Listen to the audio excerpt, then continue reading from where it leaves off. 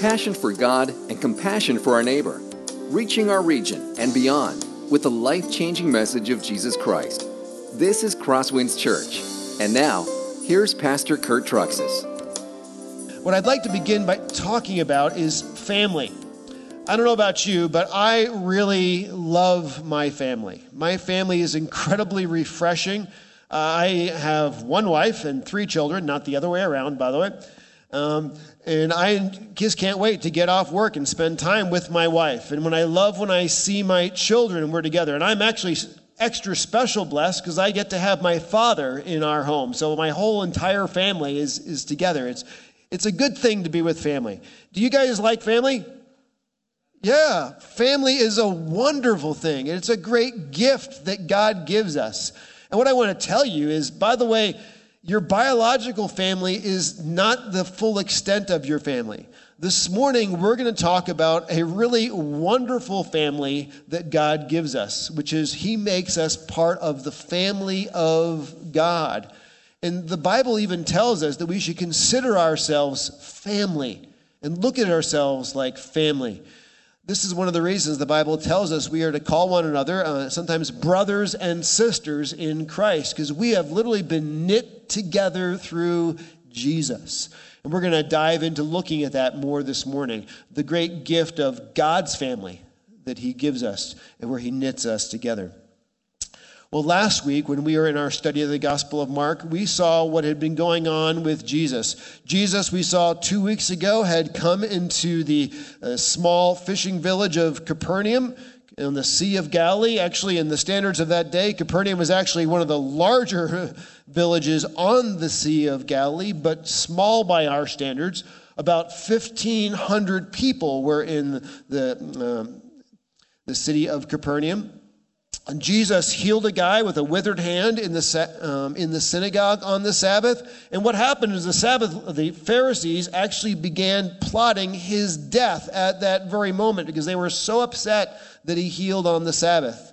And so last week we saw He actually left the city of Capernaum, went to the shore, the seashore of the Sea of Galilee, and crowds came to Him. And we were just shocked by the size of the crowds that came to Jesus. We're talking 10,000 people, maybe 15, 20,000 people even possibly, were all trying to be around Jesus.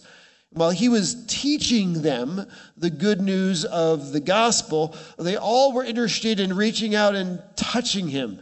Because the scriptures tell us everyone who touched Jesus, if they were afflicted with some kind of infirmity, they were instantly and completely healed. And so last week we saw how people literally are crushing, crushing Jesus. And He would retreat into a boat so He could teach from a boat because that way He could keep the crowds back.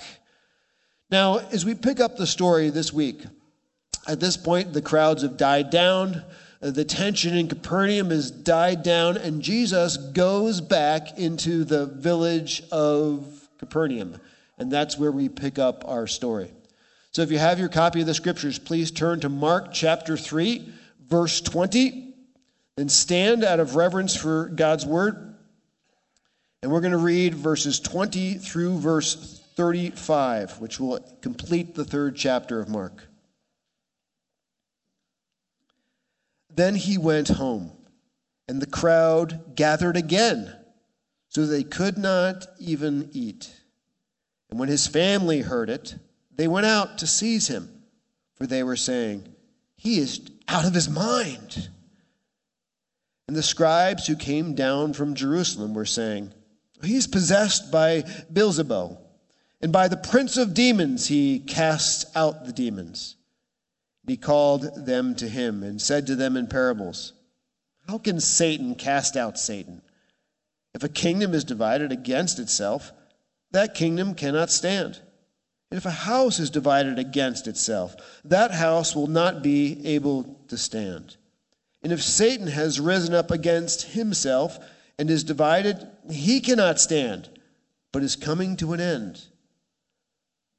But no one can enter a strong man's house and plunder his goods unless he first binds the strong man.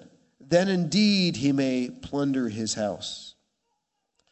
Truly, I say to you, all sins will be forgiven the children of man, and whatever blasphemies they utter. But whoever blasphemes against the Holy Spirit never has forgiveness, but is guilty of an eternal sin. For they had said, he has an unclean spirit. And his mother and his brothers came, and standing outside, they sent to him and called him. And a crowd was sitting around him, and he said to them, and they said to him, your mother and your brothers are outside seeking you. And he answered them, who are my mother and brothers? Looking about at those who sat around them, he said, here are my mother and my brothers. For whoever does the will of God, he is my brother and sister and mother. And that ends the reading of God's word. You can be seated. Before we look at the text, I want to give you some big picture issues to help you understand the text. Scholars who study the Gospel of Mark say that as soon as Jesus finished selecting his apostles, which we looked at last week, that begins what is the second phase of Jesus' Galilean ministry.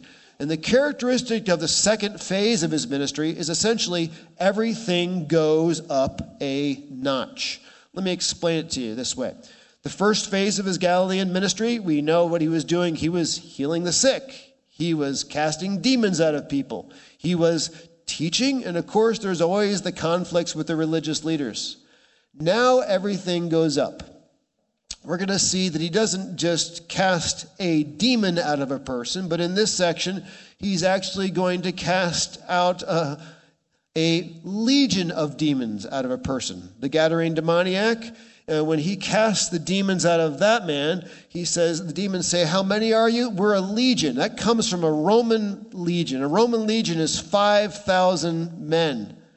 So we're talking of like some serious demonic possession, like 5,000 people. If you want to use that metaphorically, you want to use that literally, I don't care. This guy's mega possessed. Jesus casts out the demons. You see how he takes it up a notch in this section? For instance, we've seen that he heals people who are sick in the first part of his Galilean ministry. But he goes from just healing sick people to actually commanding the weather and storms itself. You know, there's a big storm we're going to see in this next section. And instantly he says, peace, be still. And the weather goes from raging to instantly calm. See, he's going to take everything up a notch in this next section we're going to be studying for the next few weeks. The other thing that you need to know is what he does here is he actually does what's called a literary sandwich. What Mark is going to start using is using a Roman public speaking technique of actually combining two stories to make one point. The technical term of this is called intercalation. Excuse me, I just call it a sandwich because I like sandwiches and that's easy to remember. This is the way it works. He's going to start one story, pause it halfway through, tell another story, and then come back and finish the first story. You see how the sandwich works? And the way he is trying to create his point is by putting two stories together to make one point. If you miss that, you're going to miss how some of these things in the Gospel of Mark work. And he does this a number of times throughout this section of the Gospel. Just because this is a new kind of technique that not many of us have studied, thank you, Kevin, I'm just going to give you sort of the big idea he is trying to make in a way that is homiletically applied to us. I'm going to give it to you right up front here. I put it in your outlines here, the big idea. My religious background and my biological family are not important. What matters is, am I sitting at the feet of Jesus and doing his will? My religious background and my biological family are not important. What matters is, am I sitting at the feet of Jesus and doing his will? In other words, am I part of God's family? That's really all that matters. Now, let's go ahead and start to work through the text and see how this unpacks. First thing we see is this. Jesus' family thought he was crazy, completely insane. It says, then he went home, And the crowd gathered again, so that they could not even eat. And when his family heard it, they went out to seize him, for they were saying, "He is out of his mind." So, as we learned, what has happened before is that Jesus started in Capernaum when things got hot around there because the Pharisees were starting to plan for his execution and death. He moved to the Sea of Galilee. Then now he's gone back from the Sea of Galilee. He's back in Capernaum, and it says that he went home. And you may wonder, well, which home did he go to? Did he have a home that was there? Most likely, the home he went to is the home of Peter and Andrew. We studied this in the fall when we first started our way through this gospel. We know that Peter and Andrew, they actually were not poor fishermen. They were wealthy fishermen. Peter did particularly well, apparently. And in the fall, we looked at what Peter's home is like in Capernaum. In fact, if you go to Capernaum today, you can actually see his home. His home was sort of like a compound. It had multiple buildings on it. It had 3 kitchens in it. It had a wall around it. It was a nice-sized home, so there's plenty of room for Jesus to stay there and make it his base of operations. It was in this home that Peter's mother-in-law was first healed.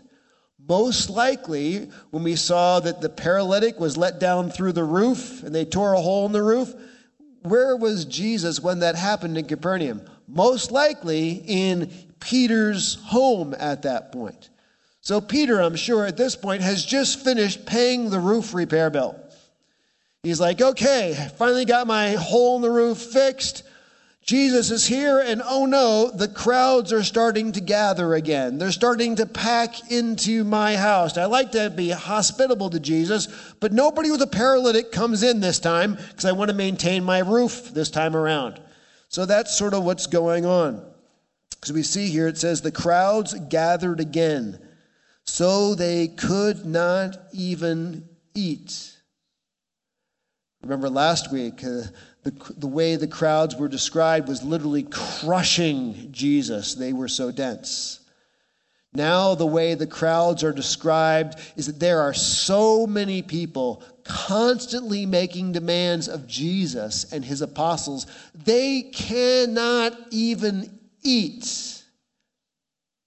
I can see Jesus. He calls lunch break. Guys, we're going to stop talking for an hour, come back in an hour. We're taking a little break. Nobody leaves. He can't even get out of the building. So if you have a job that allows you at least to take a lunch break, you're doing pretty well. Because Jesus' job didn't even allow him to get anything to eat. And then it says this, when his family heard it, they went out to seize him. The first question that comes to our mind is, well, his family. Who are his family? Who are these people that came to seize him? Now, we're going to meet them in Mark chapter 6, verse 3. We're going to see that his family at this point will consist of his mother, Mary. It'll also consist of James, Joseph, Judas, and Simon are his half-brothers. Jesus has at least 2 half-sisters. And in Mark chapter 6, verse 3, the name of Joseph, which is Mary's husband, is omitted. Most likely what that means is by this point, Joseph is probably deceased. So you have a single mom, but she has a good group of, here's Jesus and his half-brothers, and their adult-age children. The way you need to picture this is John chapter 2, verse 11 tells us that the first miracle did was changing the water to wine at the feast of Cana in Galilee. So as Jesus grew up as a toddler and a teenager in this home with his other half-brothers and sisters, he was not manifesting his miraculous powers, to heal sick and raise. He didn't do any of that stuff. It wasn't like he sat in the high chair and clapped his hands together a couple times and instantly Cheerios and juice showed up. He didn't do that kind of stuff. He was like an ordinary child, a completely ordinary child around his half-brothers and sisters. The only thing that was different about him, he was the perfect child. Like he never did anything wrong. So can't you see how this worked inside the house? As Simon or James, are getting a little rambunctious in their junior high years, mom says, "Why can't you just be more like Jesus?" Because he's the perfect child. So maybe there's a little bit of resentment. There's a little bit of misunderstanding about him, a little bit of annoyance because he always gets everything right. But, Jesus has left Nazareth. He has left his family, and he's in Capernaum, and he's been traveling around, and his family is starting to hear these stories that they are trying to put together. They've never seen his miraculous abilities. Stories of him healing sick people. Stories of him casting out demons.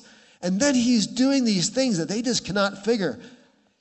Jesus is saying he can forgive sins. I ate breakfast with Jesus, they're saying. I saw Jesus in junior high.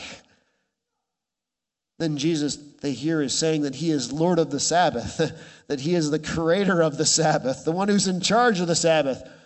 Not my brother.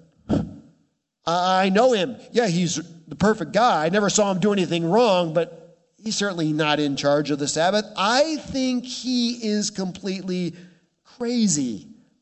I think he's lost his marbles. I think we need to go and get him out of there. In fact, what they're thinking they need to do is they're going to go and get him, and it says they're going to seize him. That word seize in the Greek, it means to take somebody by force. It's the same word used to describe John the Baptist's arrest scene. So it's not we're just going to talk about it in dialogue. They're going to jump him, put him in a straitjacket, take him off to the Nazareth insane asylum, get him all medicated up, and have him watched by men in white cloaks. Because you know what? He's claiming he created the Sabbath. He's claiming he can forgive sins. I think he's lost it. He's insane. So that's what his biological family thinks about him. By the way, as it says here in John chapter 7, verse 5, for not even his brothers believed in him. Now, just so you know, to bring this story full circle, his brothers did not believe that he was the Messiah, that he was God in the flesh when he was alive on earth. But there was a massive change that happened, and many people don't realize this. When Jesus rose from the dead, they completely changed their opinion about him. In other words, they were completely convinced that Jesus was indeed dead. They saw him crucified and buried, and that he was alive because they saw him risen from the dead. Because that's about the only thing I think that would take, that's about the only thing that would be able to convince family that you're actually God. And look what happens after this. After the resurrection, and Jesus actually goes back to heaven, we find in Acts chapter 1, verse 14, all these with one accord were devoting themselves to prayer together with the women, and Mary, the mother of Jesus, and his brothers. His family believes he's risen from the dead. Later on, we find his brothers become some of the leaders in the church, claiming he has risen from the dead. For instance, 1 Corinthians chapter 9, verse 5. Do we not have the right to take along a believing wife, as do the other apostles, and the brothers of the Lord, and Cephas? Now what happens? One of these brothers was named James. They're half-brothers, of course. He ends up becoming the leader of the church in Jerusalem. The book of James in your Bible, it's written by him. James, the half-brother of Jesus. Another brother was named Judas. The book of Jude in your Bible, It's written by Judas, the half-brother of Jesus. So what happens is his biological family actually comes full circle and begins praying to him as God and worshiping him as God. But it's after the resurrection, but because they couldn't argue with that. But prior to the resurrection, at this time in his ministry, it's real simple. They think that he is just completely insane. Now, Mark pauses that story, and he moves on to the next story. The religious leaders thought Jesus was demon-possessed.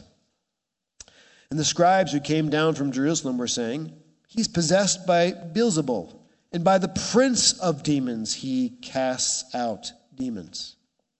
In the Gospel of John, which we studied a few years ago, we actually learned that Jesus has already been, prior to his Galilean ministry, he has been down to Jerusalem.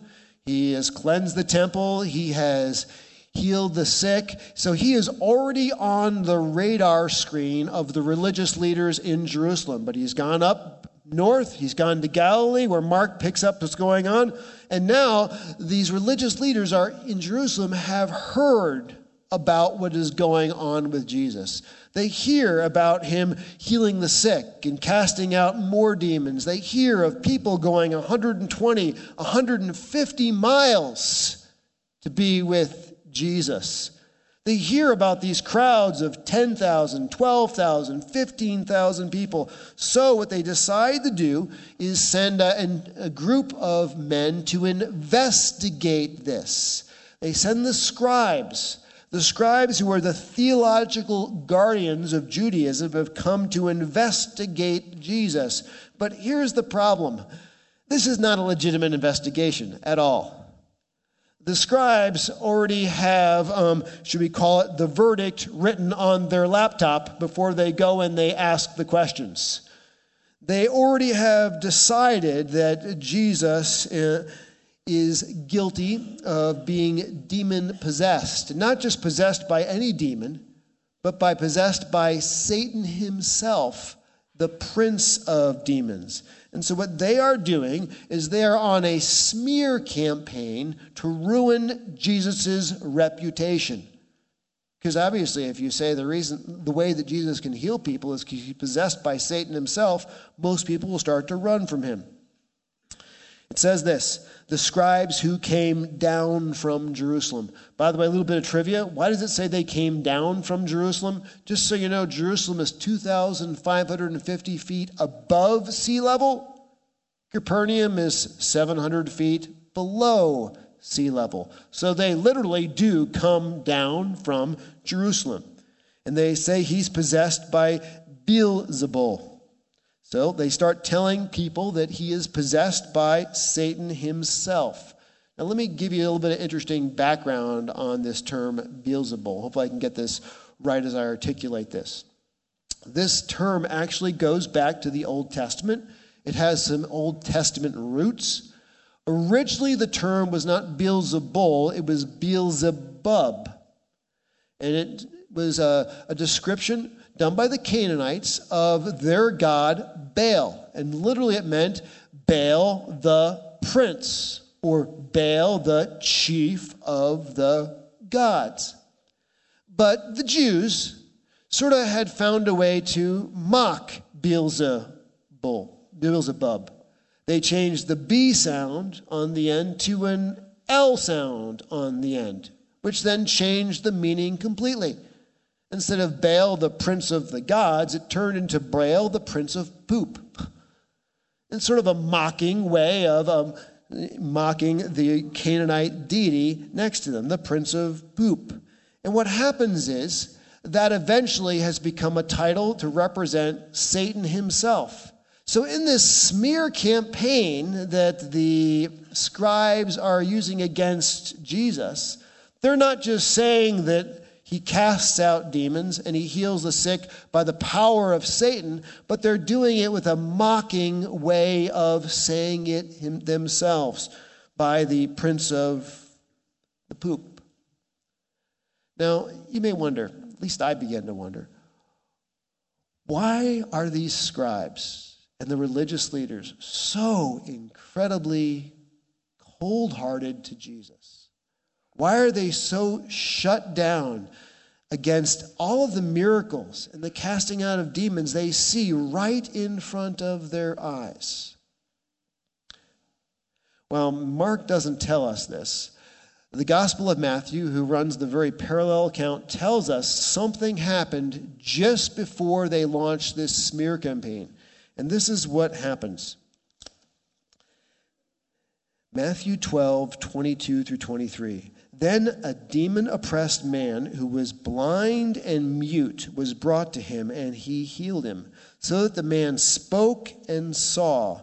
And all the people were amazed and began saying, "Can this be the Son of David?" At this point, the people are starting to credit Jesus with being the Messiah, because he has just, remember, taken it up a notch. He didn't just do a physical healing, but he healed a guy who was blind, plus mute, plus demon-possessed, all at once. And the religious leaders are starting to feel, we're losing this. They're beginning to credit him with being the Messiah himself. So that's why they launched their smear campaign. Now, Jesus interacts with their logic, first of all. He shows them the absurdity of this. And he called to them, and he said to them in parables, "How can Satan cast out Satan? If a kingdom is divided against itself, that kingdom cannot stand. And if a house is divided against itself, that house will not be able to stand. And if Satan has risen up against himself and is divided, he cannot stand, but he's coming to an end."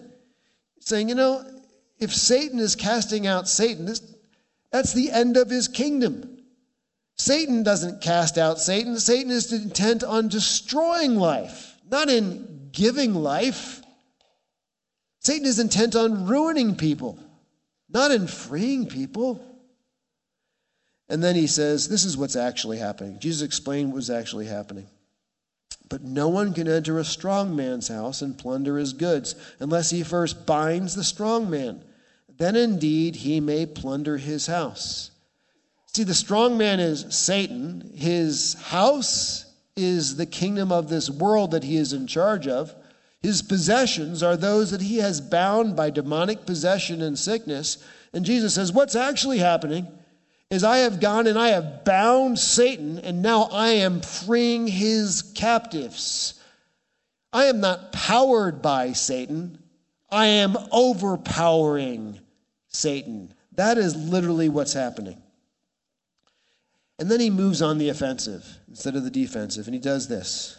Jesus warned them of the danger that came with their decision, what's called they could be committing the unforgivable sin. He says this, "Truly I say to you, all sins will be forgiven the children of man, and whatever blasphemies they utter. But whoever blasphemes against the Holy Spirit never has forgiveness, but is guilty of an eternal sin. For they were saying he has an unclean spirit."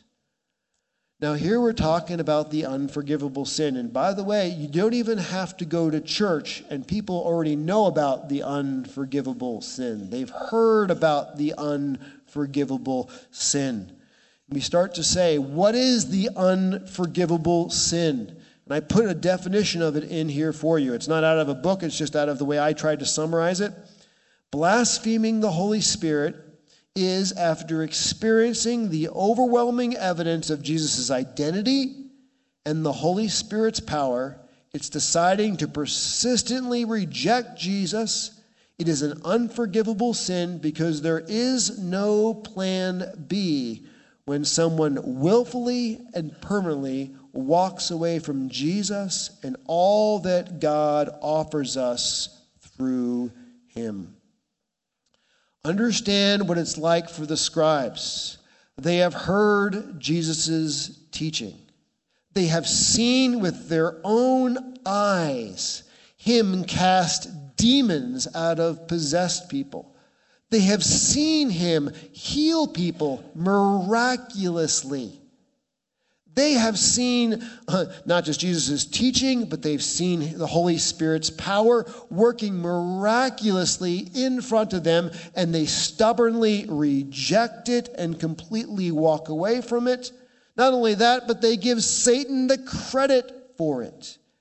It's unforgivable, because if you reject all that God offers through his Son and through the power of his Holy Spirit, there is nothing else God has to give you. There is no plan B about how to know him and how to relate to him. That's why this is the unforgivable sin. 40 years later, the author of Hebrews picks up some of the same themes, and he talks about this. Let's look what it says in the book of Hebrews. How shall we escape if we neglect such a great salvation? It was declared at first by the Lord. There's Jesus. And it was attested to us by those who heard. That's those who were there also sharing the gospel message. While God also bore witness by signs and wonders, by various miracles, and by gifts of the Holy Spirit distributed according to his will. Same theme again. You've heard the gospel message. You've seen all the things that the Holy Spirit does with his power. You've seen miracles. You've seen signs. You've seen wonders. If you neglect all that and walk away, there's nothing else. There's no plan B. That's why it's the unforgivable sin. The author of Hebrews picks up the theme again back in Hebrews chapter 6. For it is impossible in the case of those who have once been enlightened, who have tasted the heavenly gift, have shared in the Holy Spirit, and have tasted the goodness of the Word of God and the powers of the age to come, and then have fallen away to restore them again to repentance, since they are crucifying once again the Son of God to their own harm and holding him up to contempt. It's the same theme again. You have been enlightened. You've heard the truth of the gospel, and you've tasted the heavenly gift. You've shared in the Holy Spirit. You've seen all the Holy Spirit does and the powers, and you've seen him transform lives and maybe transform your life. But if you turn away and walk away from it, there is no plan B. Now let me talk a little bit more about this idea of the unforgivable sin. Just so you know, this is a warning directed primarily to those inside the church, not to those outside the church. Those outside the church haven't heard the good news of Jesus Christ. They haven't experienced the difference that the Holy Spirit makes in a life. So it's hard for them to commit the unforgivable sin if they haven't been able to reject Jesus. But those who have been inside the church, who have heard the good news of the gospel and have seen the transforming effect of the Holy Spirit and maybe even experienced the transforming effect of the Holy Spirit and then willfully, intentionally turn and walk away, there's nothing left. Now, another question that goes with this. How do we know if someone has committed this sin? Well, the honest truth is, I don't think we ever really know for sure. Because all of us know that the Christian walk sometimes has peaks, sometimes it has valleys. There's times where people are actively walking with Christ, and there's times where people are struggling in their walk with Christ. We all know that. But if someone persistently, hard-heartedly, having known the gospel and experienced the Holy Spirit, turns away from all that and stays that way, and ultimately passes away that way, there's no hope. What does this look like in real life? I'll give you one example of something where I think a person may have committed this sin, but once again, we don't know. The person may repent. When I was a youth pastor about 20 years ago, I was involved in a really neat church. There was a man in that church who was one of the founders of that church. He was a charismatic leader in that church. He had led a number of people to Christ in that church. He was on the board of that church. But his effervescent personality, quite honestly, masked some deep problems in his life, some deep marital problems. And we noticed he started to get less frequent about attending the church. And then he left his wife and moved in with a woman that he was working with. Just totally cold-shouldered her. And the interesting part was men who were on the board in the church, men who he had led to Christ, went with him and tried to talk to him and say, Jeff, this is wrong. Jeff, repent. And his answer to them was, I know everything you're going to say. Don't even talk to me. And 7 years into that, as far as I know, never returned to a church. Never came back. As far as I know, and this is 25 years or so after the fact, still hasn't returned to a church. Still hasn't returned to Christ. Now, I don't know. Maybe he'll repent and come back, and I pray and hope he does. But that is sort of the hallmark of what it starts to look like as the unforgivable sin. And the religious leaders, having heard Jesus' teaching and seen his miracles, were treading on the borderline of that by rejecting all that. Now, let's finish the sandwich. He comes back and goes back to the first story. Jesus gives us a new family. And his mother and his brothers came. Standing outside, they sent to him and called him. And a crowd was sitting around him, and they said to him, Your mother and your brothers are outside seeking you. And he answered them, Who are my mother and brothers? Looking about at those who sat around him, he said, Here are my mother and my brothers. For whoever does the will of God, he is my mother and my sister and my mothers. So what happens is when his family shows up in this very family-orientated society and says, come outside, it would be expected that he would go. And he says, no, they're not my family who are in charge of me. He says, there's a new family. This new family is those who are sitting at my feet. It's those who are seeking to do God's will. In fact, what he's telling us here is, as Christians, we are part of a new family. That God knits us together through Jesus Christ into brothers and sisters. And the characteristic of that is this. A, being part of God's family is sitting at his feet, which means learning from him. And B, being part of God's family is about doing God's will. It's not just about learning from Jesus, but it's actually obeying Jesus. Luke has an interesting parallel to this, and I'm going to read it to you. He says this, and he said these things, as he said these things, a woman in the crowd raised her voice and said to him, Blessed is the womb that bore you and the breast at which you nursed. In other words, oh, it would be wonderful to be your mother and be part of your biological family. And what does he say? No, he said, Blessed rather are those who hear the word of God and keep it, because they're part of a new family, God's family, the church. One other thing to tell you here, he says it's not just those who sit at his feet that are part of his family, but those who obey God's word. This is a theme in Scripture, 1 John 2:4. Whoever says, I know him, but does not keep his commandments is a liar. The truth is not in him. In Matthew 2:21 or 7:21, not everyone who says to me, Lord, Lord, will enter the kingdom of heaven, but the one who does the will of my Father who is in heaven. Part of God's family is not that we just sit at his feet, but we seek to obey God's word. What are the application points? I wrote them down for you at the end. Number one, my religious background, that's the Pharisees if you want to call it, and my biological family are really not what's important. What matters is, am I sitting at the feet of Jesus, and am I doing God's will?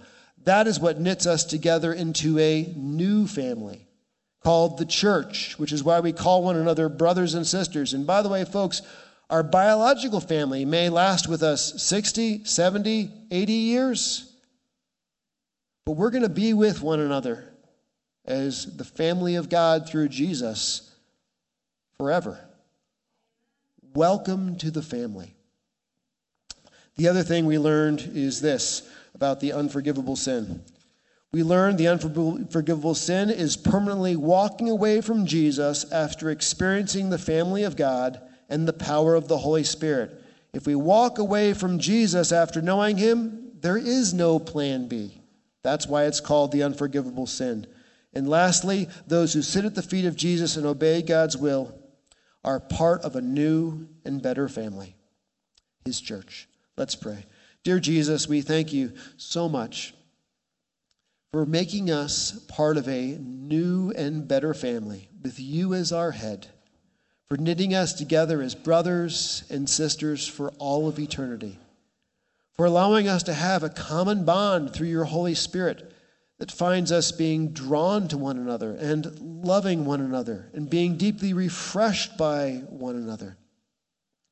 I ask that you would help us as a church family not to look at one another and Sunday like a show that we attend, but we would look at Sunday like a family gathering, a family reunion, where it's a time for us to serve one another, to love one another, encourage one another, sit under your feet and learn about you and seek after obeying your will. We ask this in Christ's name. This has been a presentation of Crosswinds Church. More of Pastor Kurt's sermons can be found online at christtourculture.com. Thanks for being with us, and may God continue to enrich your life.